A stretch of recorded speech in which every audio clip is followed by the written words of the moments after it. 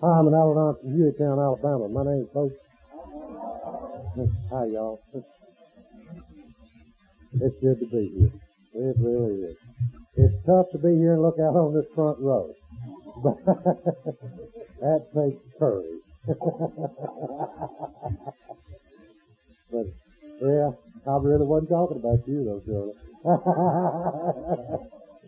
Those folks that I was talking about them know who they are.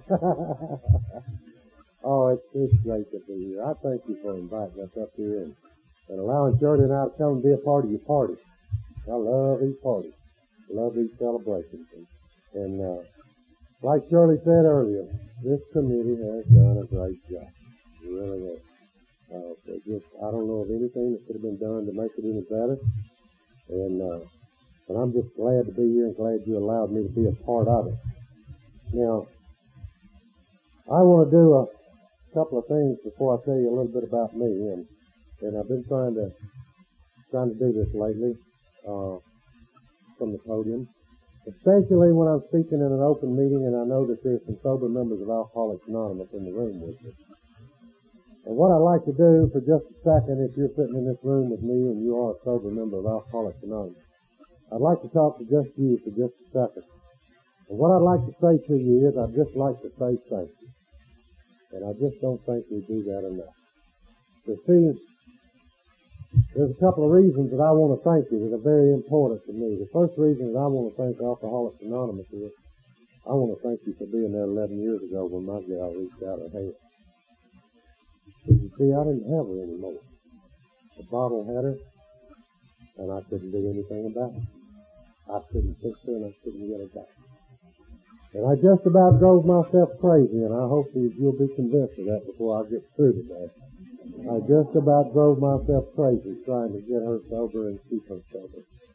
And I couldn't do it. And when the time came for her to reach out her hand, she reached out her hand to Alcoholics Anonymous, and you had the hand of AA there. You took her in, and you loved her, and you taught her how to live sober. And as a result of that, we've been able to put this relationship back together. And as already stated, if she behaves, until next April, we'll celebrate number 30. And we couldn't have done it without rooms like this full of folks just like you. And I thank you for that. But I want to thank you for another reason, too. I want to thank Alcoholics Anonymous for knowing from the get-go that this thing called alcoholism is a family disease. And you see, I know that you knew it from the beginning because I read your book. I'm one of those Al-Anons that believes in reading and studying the textbook Alcoholics Anonymous. Let me qualify that for you. I did not say put down your Al-Anon literature. Got accused of that one time, so I have to make this plain. We've got dynamite literature in Al-Anon, and I didn't say put it down. What I said was find some extra time and get yourself a copy of the textbook Alcoholics Anonymous and read it and study it. 2 chapters in there, the 8th and 9th chapters that were written to us anyhow. And that's what tells me that you knew from the beginning that this thing called alcoholism is a family disease. And what happened, you see, some almost 16 years after AA came into being, when it was time for Al-Anon to come into being, and we stepped forward and we said, can we have your 12 steps too? You loved us and you cared about us enough that you said, yes. You can take our 12 steps and you can learn to live happy, joyous, and free. And not be dependent on what another person does or does not do. And I just want to publicly thank Alcoholics Anonymous for allowing us to use the way of life that you prepared for us. Our beloved co-founder Lois said in some of her last writings, she said, AA did all the work, we just came along and reaped the benefits. And that's from the voice, that's from Lois. And I believe that. I believe it, and I thank you for having the groundwork done. And for folks like Liz over there, they've been around here for a long time, carrying a message and making sure that this thing stays pure and it stays strong. And I thank you for that. I really do. You know, when I introduced myself to you, I introduced myself as being from Hueytown, Alabama, and I am. But my home group's in Bessemer, Alabama. Now that's a distance of about 5 miles. There is a group in Hueytown, Alabama. Both those groups lay claims on me. The Hueytown group claims I belong to Bessemer, And sometimes my home group claims I belong to Hueytown. So just tell you a little bit about me. But I also introduced myself as being an Al-Anon. And we'll talk about that for just a minute. So you see, when I got here a little over 11 years ago, I thought being married to my real live alcoholic made me an Al-Anon. And what I've learned over the past 11 years is that being married to my real live alcoholic qualifies me for Al-Anon. It does not make me an Al-Anon. And there's several things that I have to do, that Bo has to do, in order to stand up here today and tell you that I am a member of Al-Anon. And I'd like to share 2 or 3 of those things with you. And the reason I want to share them with you is because there might be a newcomer or 2 around here. And these are some of the things that I didn't find it necessary to do the first 7 months that I was here. And I wasted 7 months. Not really wasted, but I wasted a lot of it. I wasted a lot of time and energy. So the first thing I share with you that I have to do in order to tell you I'm an Al-Anon is I've got to go to some meetings. Yeah. We got a world full of people out there that are claiming to be part of our fellowship, and they never darken the door of a meeting. I've got to suit up, and I've got to show up, and I've got to occupy that church. Now, that ain't all of it, but that's a big part. That's the beginning of it. See, old Milk up in Cleveland explains it this way. He says, I can take that chair, and I can take it out there to the back of the lot, and I can set it in the middle of that chicken coop, and I can sit down in that chair in the middle of that chicken coop every day for 20 years. And guess what? I ain't never going to be a chicken. But here's the flip side. If I occupy that chair in the middle of that chicken coop every day for 20 years, at the end of 20 years, I'm going to know a whole lot about how chickens operate. And I'm going to know a whole lot about how the successful chickens get it done. You get my meaning? Suiting up, showing up, occupying that chair, being in there with those that have come before us and have prepared this thing for us. We're going to learn a lot from it, just from being.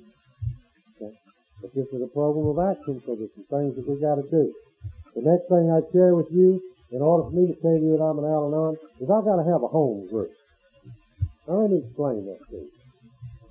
First 7 months I was here, I didn't have a home group. I was going to a lot of meetings and occupying a lot of chairs. That treatment center that my wife went through told her she had to go to 90 meetings in 90 days, and we did. And if you're an Al-Anon, you understand that. We did. So I was going to a lot of meetings over here and over yonder and over there. And you see, there was nothing wrong with me when I got here. Okay? I was well. And I was just going to make sure she was in the other room. And I wasn't lighting anywhere. And the deal is that I wasn't lighting long enough to let you know anything about both. And you see, it wasn't until I got me a home group and settled down and did a few other things that I began to open up and let you know something about both. And I began to make some changes in my life and began to experience some spiritual growth. So it's necessary for me to have that home group in order to do that. I don't know if any of you AAs realize it, but us Al-Anons have EZOs too. And it's there in my home group in Bessemer, Alabama, that this boy's EZO is taken care of. I got a group of gals there that know about EZO deflation.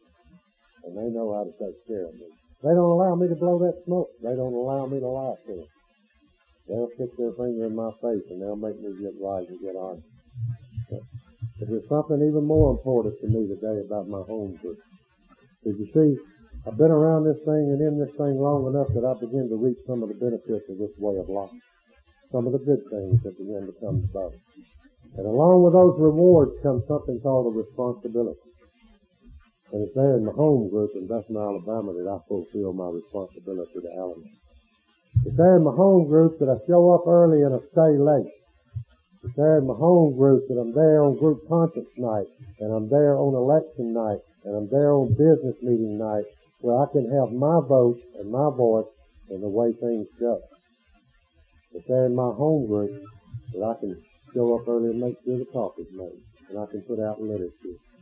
And it's in my home group that I can make sure that I have my voice in making sure that my group stays within the tradition, so that it will be strong.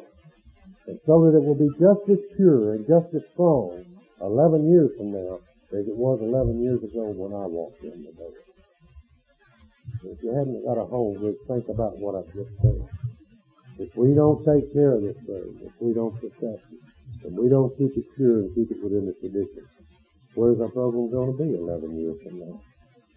And I want it to be just as sure and just as strong, so that when you show up at my home group, the hand of Al-Anon will be extended to you, just like it was extended to me 11 years ago. The next thing I'd share with you that I have to do in order to tell you I'm an Al-Anon is I've got to have a sponsor. Now, I think sponsorship's the most talked about and least utilized thing in our fellowships today. Everybody says, get a sponsor, get a sponsor, get a sponsor. Nobody talks about what a sponsor is, what a sponsoree is. We call them pigeons. What a pigeon is, there's a story behind that. In my home group in Bessemer, Alabama, we have meetings on sponsorship, and we encourage sponsorship. We utilize sponsorship. I think there's a special place in heaven for sponsors. I really do. I think God's got a special place up there for these folks that are just crazy enough to take us new Summers home and work with them. Yeah. First 7 months that I was here, I sponsored myself. And I don't recommend that to anybody. I just don't recommend it. The last thing that I share with you that I have to do in order to tell you I'm an Al-Anon is I got to take those 12 simple steps that we read. 12 simple steps for a very complicated person. And to the best of my ability, I've got to incorporate them in my life on a daily basis. Getting up every day, suiting up, showing up, putting one foot in front of the other, going out there, living those steps to the best of my ability and being the best Bo that I can be today. Some days I do pretty good with that. Some days I don't do so good with it. But you know what I've come to realize? It's not that important how good I do or how good I don't do.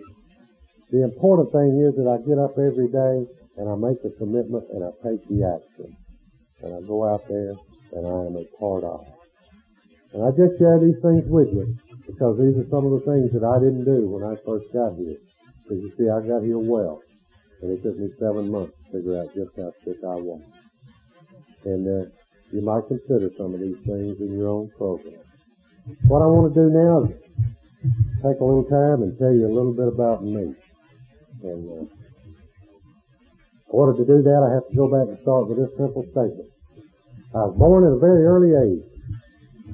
Now, it's necessary for me to go back and start there because, you see, I was born into what I've come to believe is a great breeding ground for AA, Al-Anon, and Al-Anon. I was born into a very strict, very religious Southern Baptist home.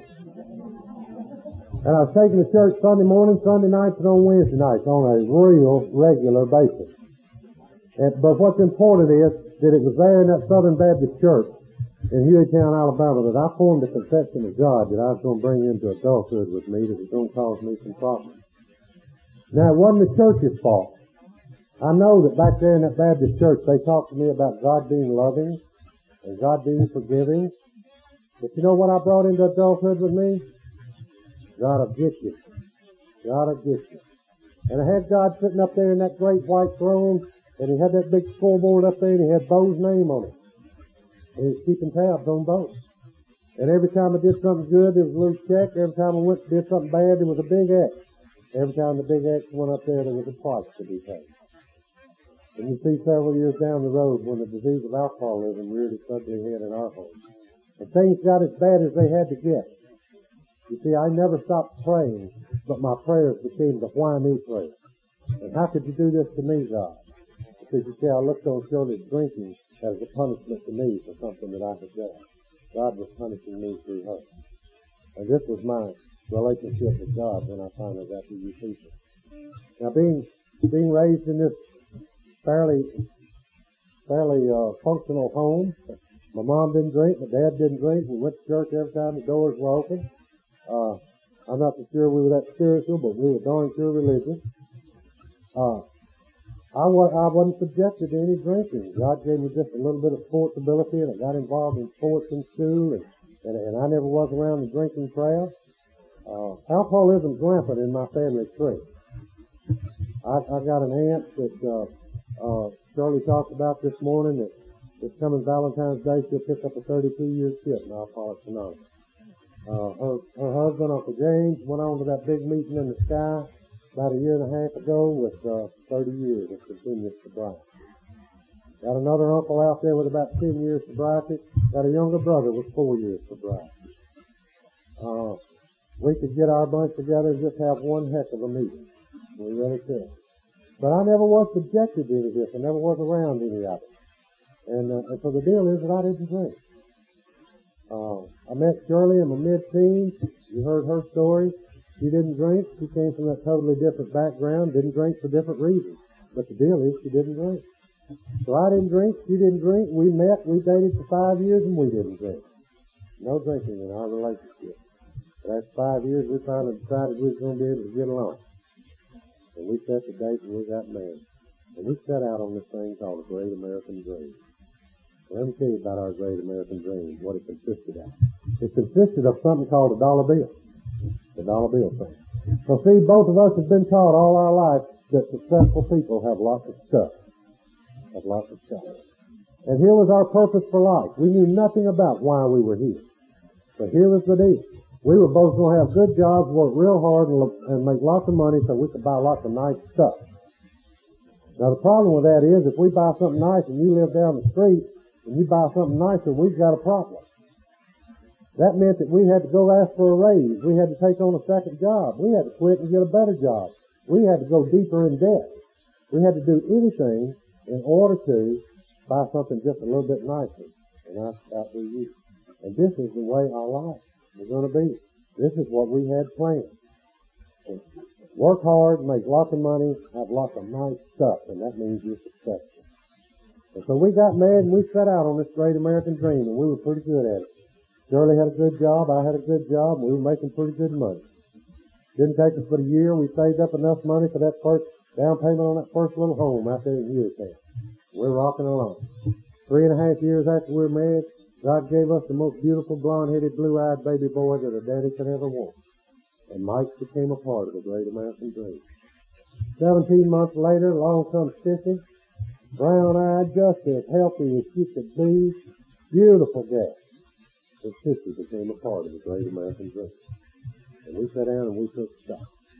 We had 2 kids, and we had 2 cars, and we had 2 jobs, and we had a home, and everything we had was mortgaged to the hilt. And we was happy. We was happy living the Great American Dream. But the Great American Dream had to have those 2 paychecks. So Shirley goes back to work. And when she goes back to work, she's asked to join this social sorority, and she does. And it was at one of those sorority dances down there on the Warrior River in the summertime. Kids at home with a babysitter. Warm. Soft music. Soft light. The moon reflecting off the river. And I mixed my wife the first drink of alcohol she's ever have in her life. And I said, here, honey, drink this. And it wasn't but just a few years later, she was right up in my face. And she was shaking that finger, and she was saying things like, Bo, if you had never given me that drink, I wouldn't be the way I am today. Now remember, I didn't know anything about the disease of alcoholism.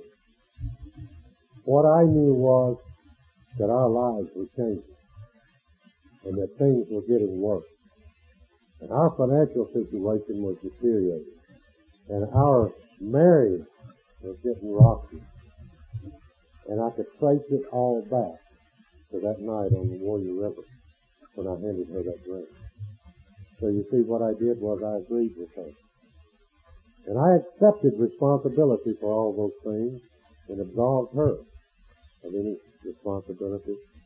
And I took on a load of guilt that was to almost break my back before I got to you people. Almost get to feed more than I could bear. Now, you know, I could stand up here the rest of the afternoon and share war stories with you, and I like war stories. I love them. They're fun sometimes. You know what war stories are? War stories is when we're sitting around and I tell Joe about cutting my finger, and it was pretty bad. Took 2 Band-Aids. And Joe said, oh, Bo, that's nothing. Man, I cut my finger and it took 17 stitches all the way around it to put it back together. And then John's sitting there with us, and John says, oh, you guys, that's nothing. I cut my finger off, and it grew back. You know, if you've ever been in a newcomers meeting, you know about war stories. Okay? And I love war stories. But rather than share war stories with you, what I'd like to do, because I found out something about war stories over the past few years. I found out that my war stories and your war stories are the same. The times are different, and the names are different, and the places are different. But you know what's the same? The pain. The pain is the same. And rather than talk about war stories, what I'd like to do for just a few minutes is talk about some of the pain that I experienced as a result of the disease of alcoholism in our home. And the first pain I'd share with you was this pain of guilt that I told you about, that was continuing to grow and mount every day as the drinking continued and as things got worse that I couldn't do anything about it. And the next pain I'd share with you is a pain called anger. Now, I don't know about you, but let me tell you about me. On a good day, I got up angry and went to bed angry. And on a bad day, I got up angry and I went to bed in a blind, running rage. And toward the end of Shirley's active drinking, if you had set me down, I probably could not have told you who or what I was angry at or about. Hell, I just knew I was angry. I was just living my life angry. How about a pain called resentment? And I didn't even know what a resentment was till I got here, and you taught me what a resentment was. But as I look back, I know I was living my life full of them. Because you see, I know that I resented you if you lived up the street from me and you had nicer stuff than I had. You see, the nice stuff was slipping away. We weren't able to afford it like we used to. And I resented you if you lived up the street from me and I saw you out in the yard with your children and your spouse doing things together and laughing and enjoying. Did you see? We weren't doing things together anymore. We weren't enjoying each other anymore. And I knew that I resented you if you worked at the bank and you wouldn't honor our checks just because there wasn't any money in the account. Didn't you know the check was in the mail? But you know, most of all, I resented God. Because you see, God was behind all of this. And this whole thing was a punishment to me because I had given my wife that first drink back down there on the Warrior River several years prior to that. And I resented God. How about a pain called loneliness? And I hear alcoholics talk about alcoholism being a disease of loneliness, and I believe you. What I want you to know is you don't have a corner on the market. I know about loneliness and I know about isolation, and it doesn't have anything to do with how many people are in the room. Some of the loneliest times of my life have been in crowded rooms, surrounded by what I thought was the best friends I had in the world at that time. You see, my wife was kitchen drinking. She worked every day and got off work at 4 o'clock. She was home at 4:30, and at 4:31 she had a drink in her hand. And this was pretty much a daily thing. Now, I didn't get off work till 5 o'clock. So you know what I had to do every day at 4:45? I had to call. Yeah, I had to call. So see, I can smell it over the telephone. Hey, you're shaking your head. There's some other folks in here too. And here's the deal. When I called, if she had started drinking, which was usually the case, then at 5 o'clock when I got off work, I didn't go home. Because you see, if I went home, I was face to face with that other pain. That pain called failure. I was face to face with my failure. And the only way I knew to deal with that was not be face to face with it. Because see, I was the head of the family. I was the husband. I was the father. I was supposed to be able to fix anything that happened. I could fix everything that happened as a result of it. I could pick up the bad check. I could fix the family things that we couldn't go to. I could change the plans that we had made. I could fix everything that happened as a result of it, but I couldn't fix her. And so I was a failure. Now the ironic part of this is that in every other area of my life, I was very successful. I was at the top of my business profession. I was making megabucks, being paid big money to do what I did, and I was good at it, very successful. I was involved in fast pitch softball, and we were traveling all over the Southeast on weekends, and we won. We were good. We were successful. So I was very successful in my business. I was very successful in my recreation. Do you know what I walked around feeling like all day long? A failure. A failure. So you see, at 5 o'clock I couldn't go home, so I went to the water hole up the street with the guys from work. And we'd sit up there at that water hole around this big round table. And we'd go in there and we'd sit down, there'd be 6 or 8 of us up there. And it was the same thing most days. We swapped war stories. Recycled war stories. But I'd go in there and I'd sit down at that table and I'd order a drink, and in a few minutes somebody would order a round of drinks and they would bring me another one. And a few minutes later somebody else would order another round of drinks and they would put another one in front of me. I've had alcoholics shed tears when I tell this story. And here's the deal. It wouldn't be too long till I'd be sitting there with 3 and 4 drinks lined up in front of me that I wasn't going to drink. Yeah. And the thought would go through my mind, why are you here? Why are you here, Bo?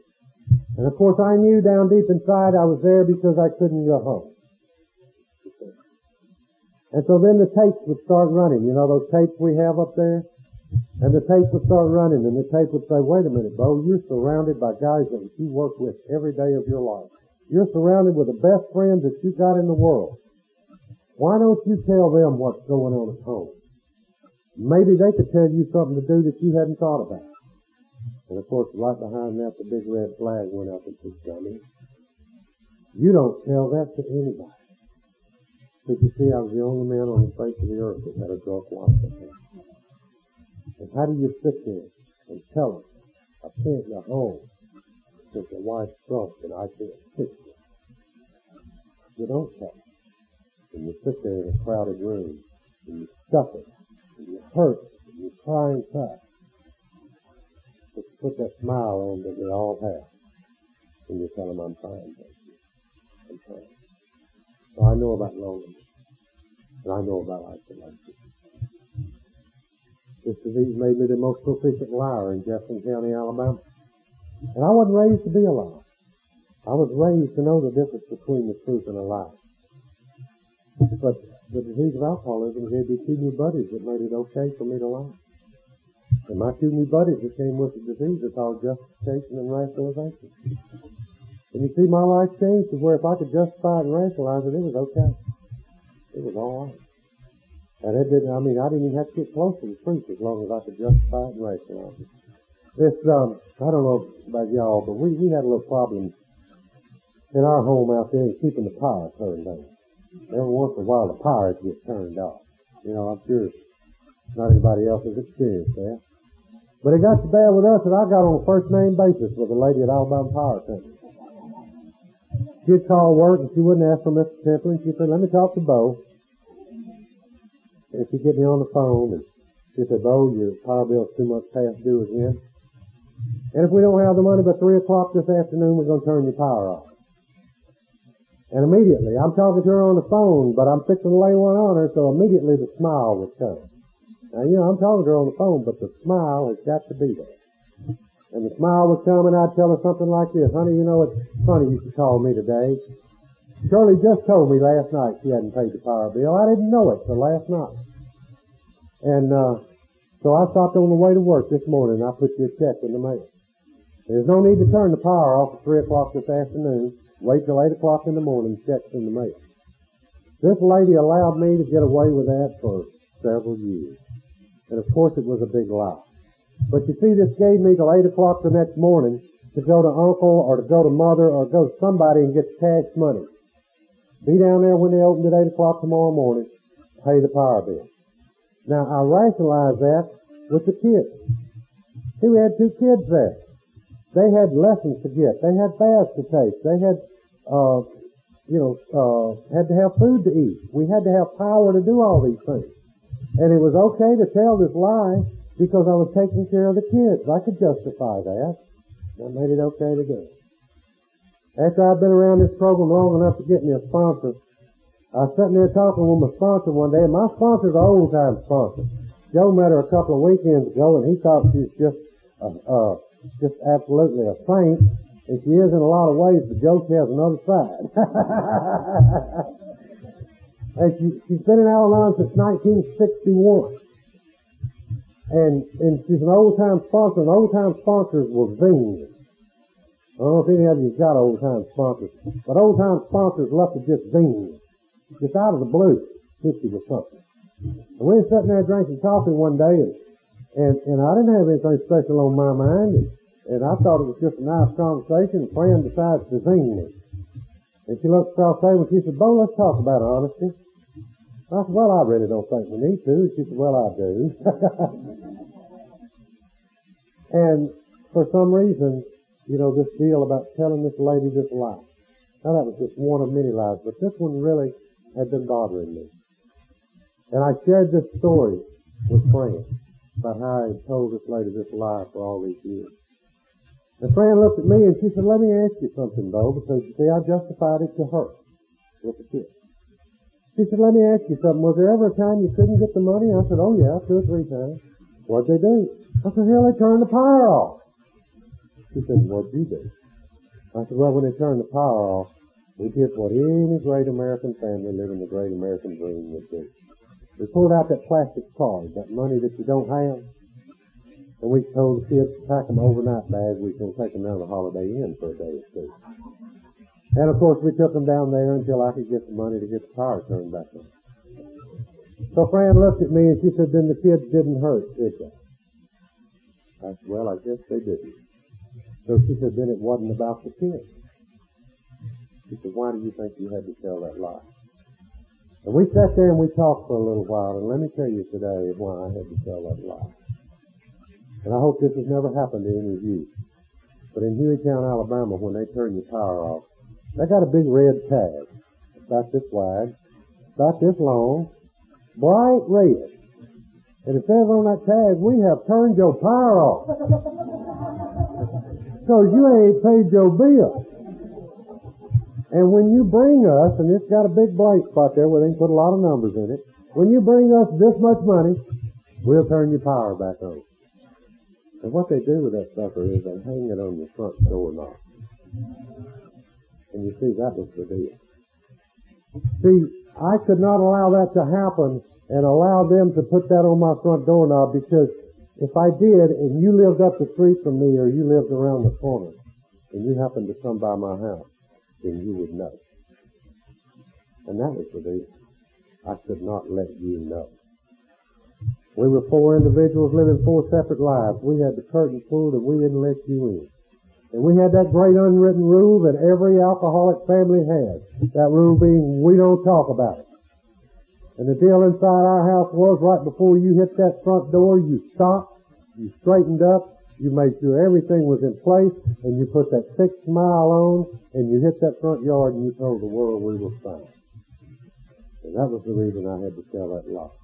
I could not allow you to know what was going on inside the walls of our home. This aunt that I talked about that's been in AA for 32 years called me at work one day. She said, how's it going out there, Bo? You know, first thing that happened, I'm talking to her on the phone. You know, first thing that happened, smile. But I'm fixing to lay one on, Aunt Katie. She said, how's it going? I said, oh, it's just going great. She said, no, it's not, honey. I ain't going to listen to that anymore.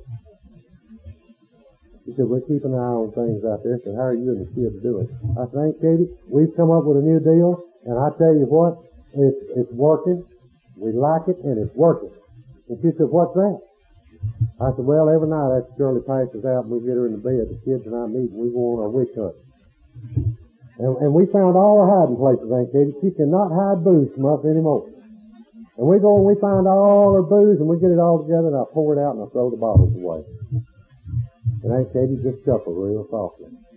And she said, I didn't know you were that well off financially. And I didn't understand it. And I said, what do you mean?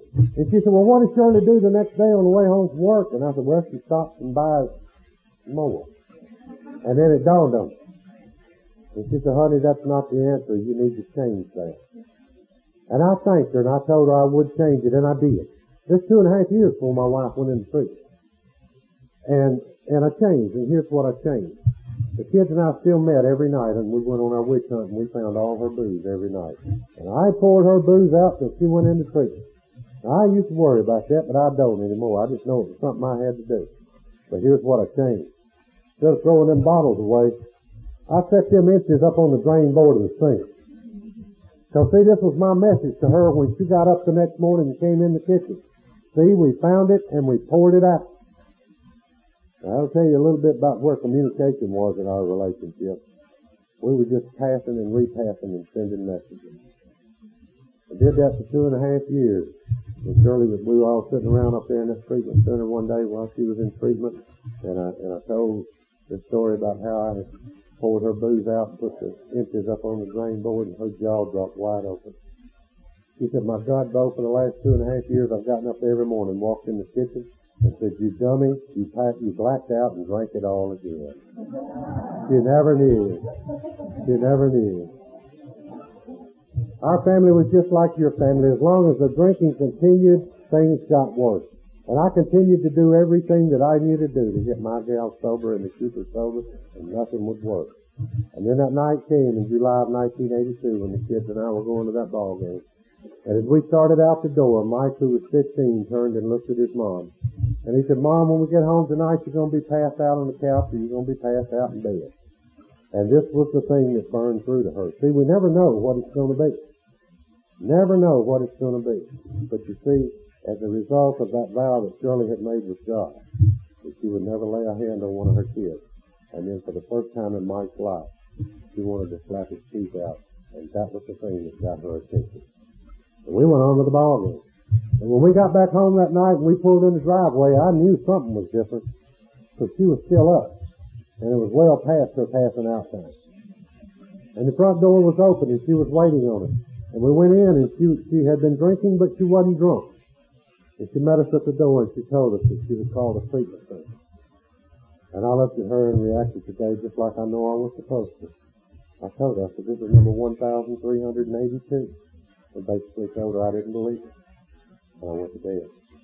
And it was the next day when this treatment center called me for some insurance information that I even believed that she was called. Now, God was directing our lives then, and we didn't even recognize God as being a part of our lives. But you see, God directed us to a treatment center that believes wholeheartedly in treating alcoholism as a family disease. Directed us to a treatment center that believes wholeheartedly in the 12-step programs of AA, Al-Anon, and Al-Anon. And there were some treatment centers in our area at that time that didn't treat us that. See, God directed us to where we needed to be at that point in our life at the last little part of our journey to you. Exactly what happened. Now, we finally got everything worked out, and we got ready to take Mama off the treatment. You should have seen us that day. I had a pickup truck. Kids put 2 lawn chairs in the back of the pickup, had them a cooler full of Pepsi, and had them a big old ghetto blaster radio. And off the treatment we go, me and Mama up front. Taking her up there, going to drop her off, leave her for 28 days, come back, pick her up, she'd be fixed, and we'd go on about the great American dream. And that was the deal. And we got up there, and we took her in, we got her checked in. This counselor up there says, "I won't talk to you before you go." Pulled me aside, and he said, "We have something up here called Family Week." He said, "Now, it's going to happen 2 or 3 weeks from now, depending on how Shirley does." And he said, "It's when we ask you, and since the kids are 13 and 15, we'll want both of them. Want all 3 of y'all to come up here and stay from Monday to Friday and live in the treatment center and be a part of the treatment process." He said, "But I'm not going to go into a lot of detail. I'll send you a letter that'll explain it. I just want to make you aware of it." And we get in the truck and we head home. Now, the kids start in on me on the way home because they're up front with me now. They said, "Dad, we don't know about this thing called Family Week." So, see, they checked this place out while I was checking her in. They said, "We checked that place out, Dad. They don't have a swimming pool." And see, this would be during August when they were out of school, summer vacation. They said, "Dad, they don't even have Coke machines. All they got is fruit juice. There's no video room." I said, "Dad, most of all, they don't even have TVs in the individual rooms. We don't know about going up." And I said, "Settle down, kid. Whoa. We're not going up there for that thing. There's nothing wrong with us." I said, "I was just being nice to that guy. That's his job. He's supposed to tell me about it. We're not going. Nothing wrong with us." And we went on home. About a week later, I'd get this letter in the mail, and there's a statement in the letter that just jumped off the pages at me. This statement said, we want you to come up here and spend 5 days and learn how to live with your alcoholic. Now that made sense to me. And I called the kids in, and I read them the letter, and I read them that statement. And I said, here's the deal, kids, we better go. Because you see, your mama's going to have to change some things. There's some certain foods she can't eat anymore. We know there's certain stuff that she can't drink anymore. There's probably certain books that she don't need to read. And what we need to do is go up there because they're going to school us in how to keep her sober. And we better go. And we sat down and we took a little family inventory. Now we didn't know that's what it was at the time. But it was. And what we came up with was, both kids were out of school, so they were available. This was 11 years ago. We had darn good insurance that was going to pay for it all. So it wasn't a matter of money. I was like any good untreated Al-Anon. I had 6 years of unused vacation time. You know, you just don't have time to take a vacation when you're trying to fix a drunk. You just don't. And the deal is that we had no reason to knock that. And so we went up there, and we checked into that place. They call it Family Week. I call it Hell Week because that's what it was. I had not been on the property 30 minutes till I was already in my first argument. We got there, and we went there. There was 18 of us family members representing 6 patients. And they said, you're going to be living down here on this wing, so go down here with your clothes and get checked into your room. We went down there, and they said, Sissy, we want you up at this end of the hall in the room with Miss So-and-so. I didn't know Miss So-and-so. I'd never met her. Mike, we want you down at this end of the hall in the room with Mr. So-and-so. I didn't know Mr. So-and-so. I'd never met him. Bo, you're going to be in this room too. And I looked at him and I said, I'm not so sure I approve of this. I'm not so sure I approve of my children being in rooms with strangers. And the lady looked at me with a big grin and she said, it's not necessary for you to approve of it. She said, you have 30 minutes to get unpacked and be upstairs in the group room. And so I got busy getting unpacked. And 30 minutes later, we're in the group room. And I didn't figure this out till today of why he did this, but that counselor started with me. I've never understood that. And 5 minutes later, he and I were in a standing up shouting argument. I was shouting at him across the room. And you know what I was shouting at him about? He asked me something about me. And I told him that was none of his business. That we weren't there about me. That we were there about her. And I'd be glad to tell him anything about her he needed to know. And I'd be glad to help him with her in any way that I could. And he looked at me and he said, no, Bo, you misunderstand. He said, this week is about you. And it's about you learning how you have been affected by this disease called alcoholism. And where you might go to do something about you. And I looked at him and I said, if this week is about me, then you lied to me in your letter. There's 18 people in the room. Every one of them got a copy of the letter, and he wrote it. But I whip it out, and I read it to him. And I said, if this is about me, you lied to me in this letter. And a big grin came on his face, and he started chuckling. He said, yeah, Bo, I lied to you. I lied to you. And thank God he did. Because you see, if he hadn't, I wouldn't have gone. I wouldn't have gone. And a couple of things happened up there that are real important. First thing that happened up there is they started telling me my wife had a disease. That alcoholism is a disease. And if my wife had a disease, and since it is a disease, there were 3 C's that I needed to get in touch with. The 3 C's being that I didn't cause it, I can't control it, and I can't cure it. Now, I knew I couldn't control it and couldn't cure it. I darn near killed myself trying. What I needed to hear was, I didn't cause it. Did you know what I took up there in that treatment center with me? I took that load of guilt. It was about to break my back. And it was up there in that treatment center that I began to get the information that I needed to know that my wife has the disease. And I'm not responsible for her having that disease. And way back down there years ago on the Warrior River at that party, I introduced my wife to alcohol, not to alcoholism. And I'm not responsible for her having that disease. The next thing that happened up there, the lady came up there on a Wednesday night and held an Al-Anon meeting for us. Yeah, God love her. Beautiful lady. Big radiant smile, one of those winter smiles. there was 18 of us family members and we all had to go. So there was 18 of us in that Al-Anon meeting that night, and I remember it well. And I remember that there was 18 of us in there, but I also remember that she started most of the statements with Bo. She talked directly to me. And she was out of the old school, and she didn't believe in flying things up. She believed in dealing with things just like they are. And she said things to me like, Bo, when your wife gets out of this treatment center, if she's going to stay sober, she's going to go to Alcoholics Anonymous. And I kept waiting. And I said, and? She said, there's no and. It's not we hope you go, or it'd be nice if you go. And when she gets out of the treatment center, if she's going to stay sober, she's going to go to AA. Period. Now, if you want to regain any of your sanity and begin to experience any serenity in your life, then you're going to go to Al-Anon. Period. And then she really threw the kicker in. She said, and if you're going to be any kind of dad, you're going to make sure that those kids are introduced to Alateen. And she said, here's what I want you to do.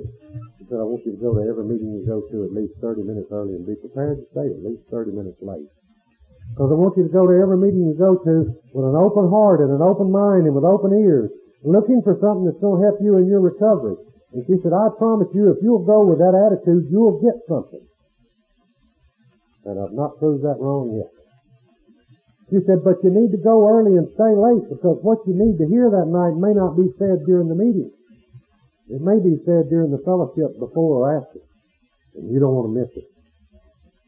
She said, until you fog can clear and you get your head screwed back on a little straight, she said, you picked you out a winner. And whenever that winner does anything, you do it. If that winner gets up to go get a cup of coffee, you go get a cup of coffee. Because winners talk at the coffee pot. And you don't want to miss it.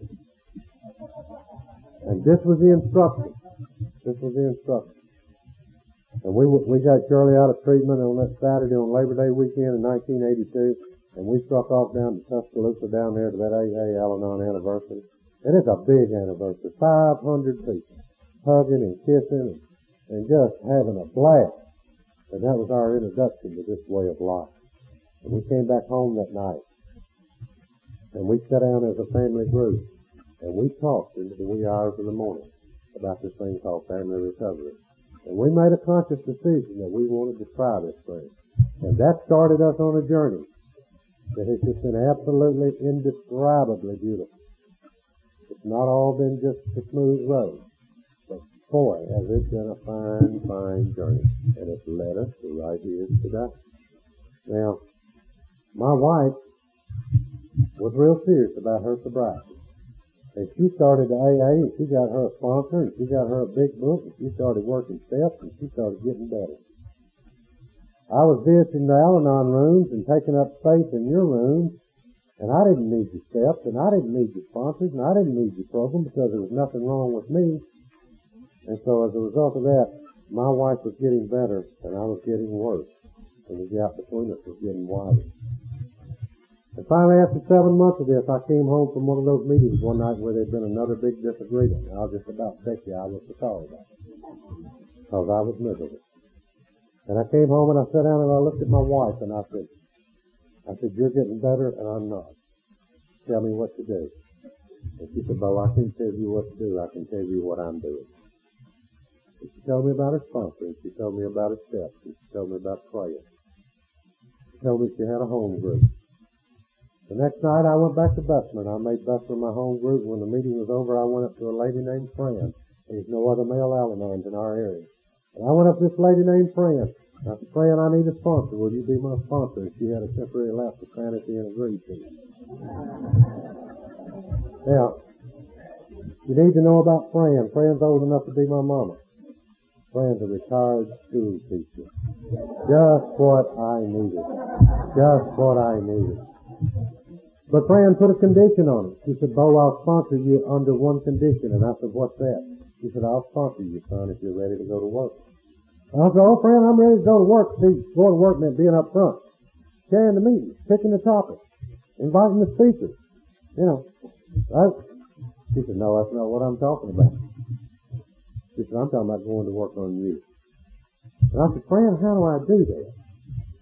And she said, Bo, we have 12 steps to take care of that.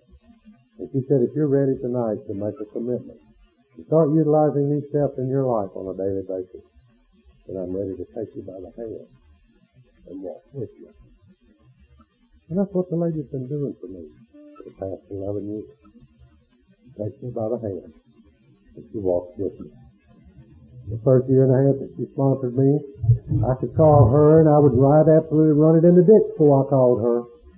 And I'd call her and I'd just be in the ditch. And she'd just let me just rant and just rave until I ranted and raved out. And finally, when I took a deep breath, she'd say, are you about through? And I said, yeah, I'm about through. And she would say, Bo, have you prayed about it? No, I ain't prayed about it. She said, well, we're fixing to hang up the phone. Now, you call me back after you've prayed about it. And she wouldn't discuss it with me until I'd prayed about it. And I still wanted to talk with her about it, so I went and prayed. Yeah. And it wasn't too long before I could say, you know, Fran, I had a problem the other day and I prayed about it. Yeah. Just walked me right into it. That's the way she does. She sponsors me more as much by example as she does anything. Wasn't too long into that relationship that we both agreed that I needed a man in this thing too. And I told her, I said, there's no male Al-Anons. What do I do? And she said, there's a room full of AAs out there that are working 12 steps. Go get you one you think you can talk to. I just happened to pick the one she's been married to for 45 years. And they've been my guys. First, they kind of adopted me and Shirley when we first came in this thing anyhow. And the first year and a half we was around here, we thought the first step of the program was getting the car. Because, you see, Jim would call. We'd pick up the phone, it'd be Jim, and he'd say, we're going to Jasper tonight to a meeting. And he wouldn't say, would you like to go, or we think you ought to go, or it'd be good if you went. He said, we're going to Jasper tonight to a meeting. When we pull up in front of your house and beat the horn, get in the car. Yeah. And that's the way we were introduced to this thing. We were not given options. Thank God we weren't given options. I just wish I had hours and hours to tell you about the ups and downs and the ins and outs of working with Fran and going through these steps. I can tell you this much. It wasn't too long after she and I started working in these steps, I decided it was time to do an inventory. Now, I didn't find it necessary to ask her or to alert her or let her know. I just thought it was time to do an inventory, so I started on my inventory. And I'm just having all kind of trouble. And finally I called, and I said, I need to come by and drink some coffee. Well, that wasn't unusual. And I show up and the coffee's made, and me and her and Jim are sitting there, and I said, I've been trying to write an inventory and I'm having all kind of trouble. And Fran looked at me just right back and she said, of course you're having problems. I said, Fran, where does all this wisdom come from? 10 seconds ago you did not know I was even trying to write one. Yet immediately you know that I'm having trouble.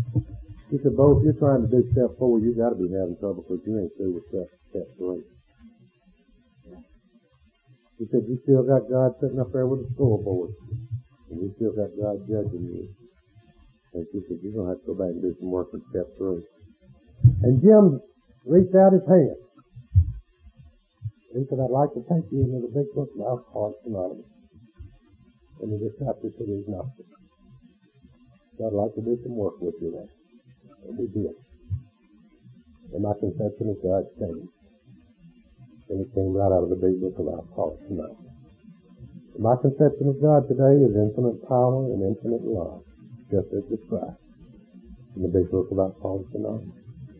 It says in there that this young man found himself in the presence of infinite power and love, and he had stepped from the bridge to the shore, and he stood in conscious companionship with his Creator. I didn't understand the part about bridge to the shore, so Jim took me back in the book and showed me where it's explained. Some of us have already stepped far over the bridge of reason to the desired shore of faith. So all of a sudden now I had me a God that was going to work for me, a God that was going to love me, and a God that was going to forgive me, and a God that was big enough and powerful enough for anything that I might throw at him. And I could go on, and I did. And it catapulted me then into the rest of the steps. Let me share with you, after I got this new concept of God, I still was fighting God. You see, I didn't want to turn everything over like the third step says, or it says we make the decision to turn it over, and I was fighting that because in the Baptist church, when you turned it over, they made you a missionary. And I didn't want to be a missionary, you see. And this was a valid fear with me. And I was fighting God, and God worked with me then just like He works with me today. God allowed me to get just as miserable as I wanted to get. God loves me so much, He'll just allow me to get just as miserable as I want to get. And I remember I got up one Wednesday morning, and I looked at Shirley, and I said, I don't want to go to work today. And she said, well, take some time off and stay home. I said, I don't want to stay home. She said, what is it you want to do? And I said, I want to get away from both. And I didn't know how to do that because, you see, I was fighting God. And I finally decided to go on to work. I could be as miserable there as I could anywhere, and they'd pay me for it. And I started to work that Wednesday morning, and I couldn't make it to work. I pulled off on the busiest street in Bessemer, Alabama, pulled out of traffic, and I sat there on the side of the road in my truck, and I beat on the steering wheel, and I hollered at God. And I did what I know today was my version of the third step prayer. Because what I said was, God, I can't fight you anymore. And God, I don't know what I got that you want. And God, I don't know where we're going to go with whatever it is I got that you might want. But whatever it is that I got, whatever it is that you might want, whatever it is that we can do, let's do it. I can't fight you anymore, God.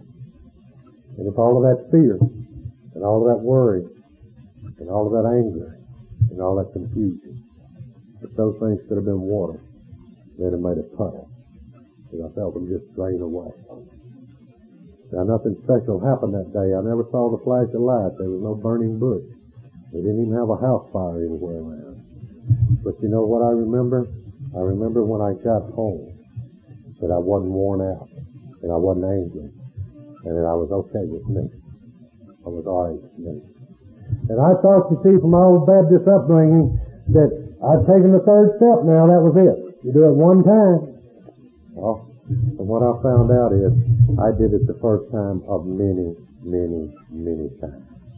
Because what I found out is that morning on the side of the road, what I did was I fired Bo, the general manager of Bo's Life. And I hired the best general manager that was available at the time, and that general manager is God.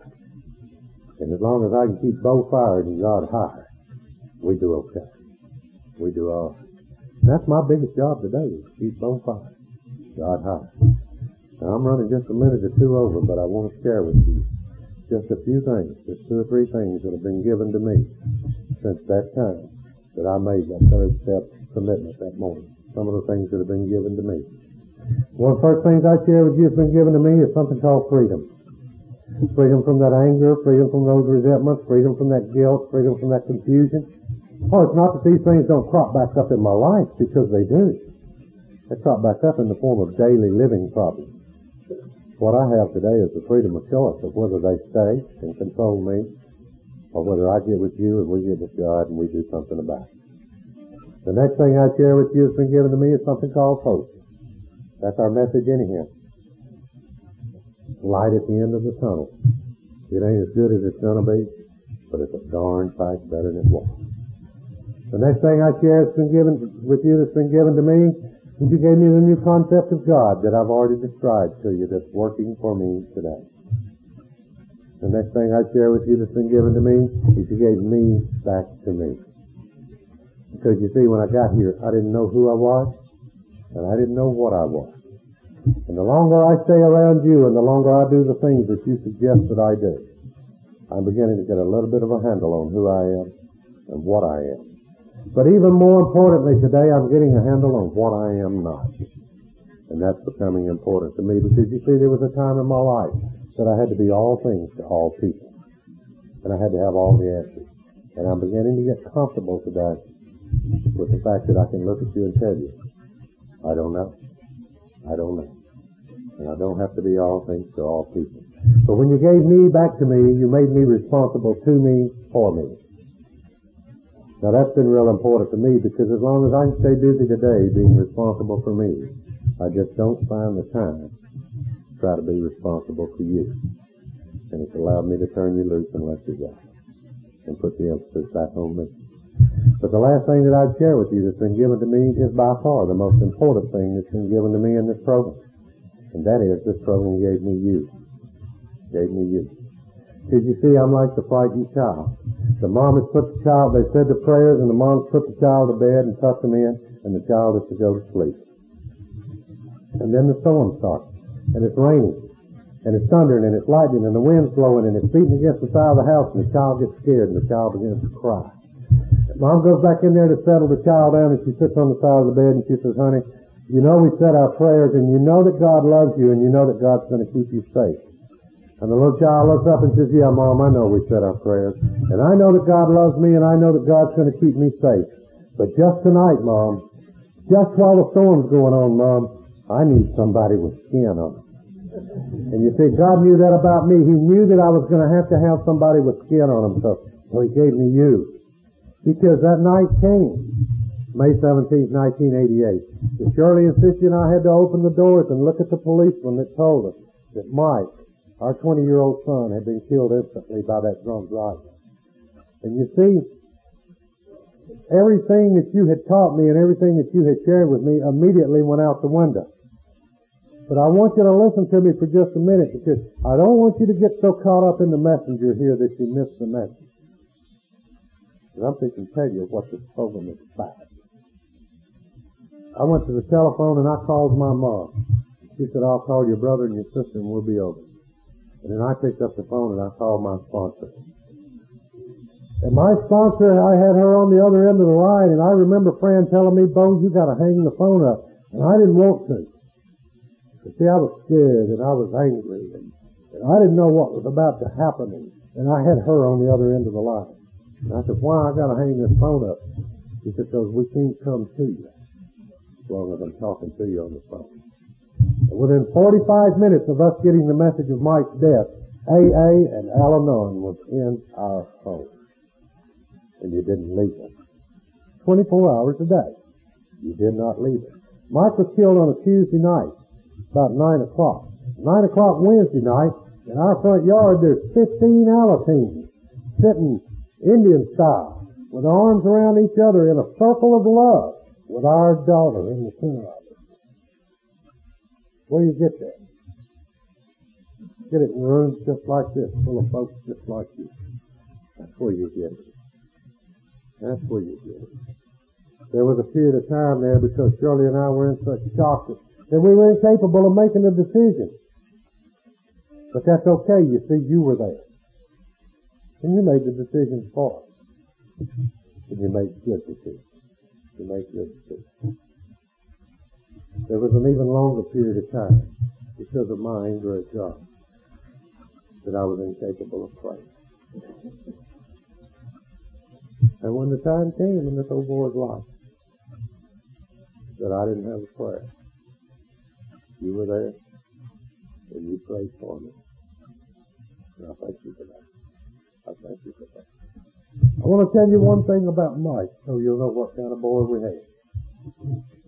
Mike was killed on a Tuesday night. And the last time I saw him alive was 7 o'clock Tuesday morning as he was leaving to go to work. He walked by my chair where I was sitting with my cup of coffee. And he slapped me on the shoulder and he said, Dad, I'm going to work. And he took about 3 steps toward the door and he turned around in the middle of the room and looked me directly in the eye. And he said, I love you, Dad. And I said, go and work. The last words that I heard my son speak. Well, I love you, Dad. And you see, I have to thank you for that. Because when we got here, we were not living that way. And in rooms just like this, full of folks just like you, you taught us to live that life. And the deal is that was nothing unusual. We did that every day. We did that every day. People ask Shirley and I, how do you deal with something like that? Well, the answer is, we're still dealing with it. We're still dealing with it.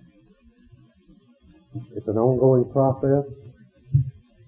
I do not understand Mike's death any more today than I did 5.5 years ago when it happened. What I have been able to do in the last 5.5 years with a lot of your prayers and a lot of your help and a lot of your arms around me and loving me is I've been able to step back off of that bridge of reason back over toward that desired shore of faith where I can get to the point where I can accept his death. And I'm no longer angry at God. You know, it's like Shirley said.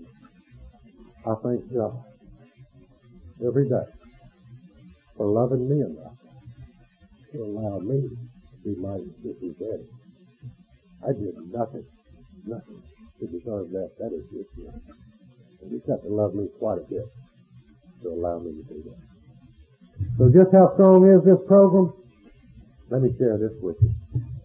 My mind ain't capable of comprehending the power of the way of life we're involved in. I know this much. I saw my wife, a real live alcoholic, walk through the pain of the death of losing her son that way. And she did not have to take a drink. And I suggest to you that that's powerful. Powerful. The real live Al-Anon standing here in front of you that didn't have to load the shotgun and go do something totally insane to a drunk driver. And you see, I had it planned. Had it planned in detail. But you were there. And you recognized it in me, and you pulled me in a room, and you shut the door, and you confronted me, and you made me talk through it. And you made me see the insanity of it. And I didn't have to do it. No, thank you for that. And it was an AA number that did that. An AA number.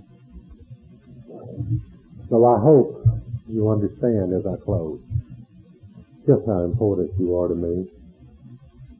I hope you understand just how vital you are to my recovery and to my life. I have to have each and every one of you, and I hope that you understand that. And if you do understand it, I want to close by making this deal with you. And here's the deal. I'm going to keep coming back. The room's just like this, full of folks just like you. And I want you to keep coming back. The room's just like this, full of folks just like us. And if I keep coming back, and you keep coming back, then hopefully our path will cross again as we trudge this road of a happy destiny. May God bless you and keep you on the list. Thank you.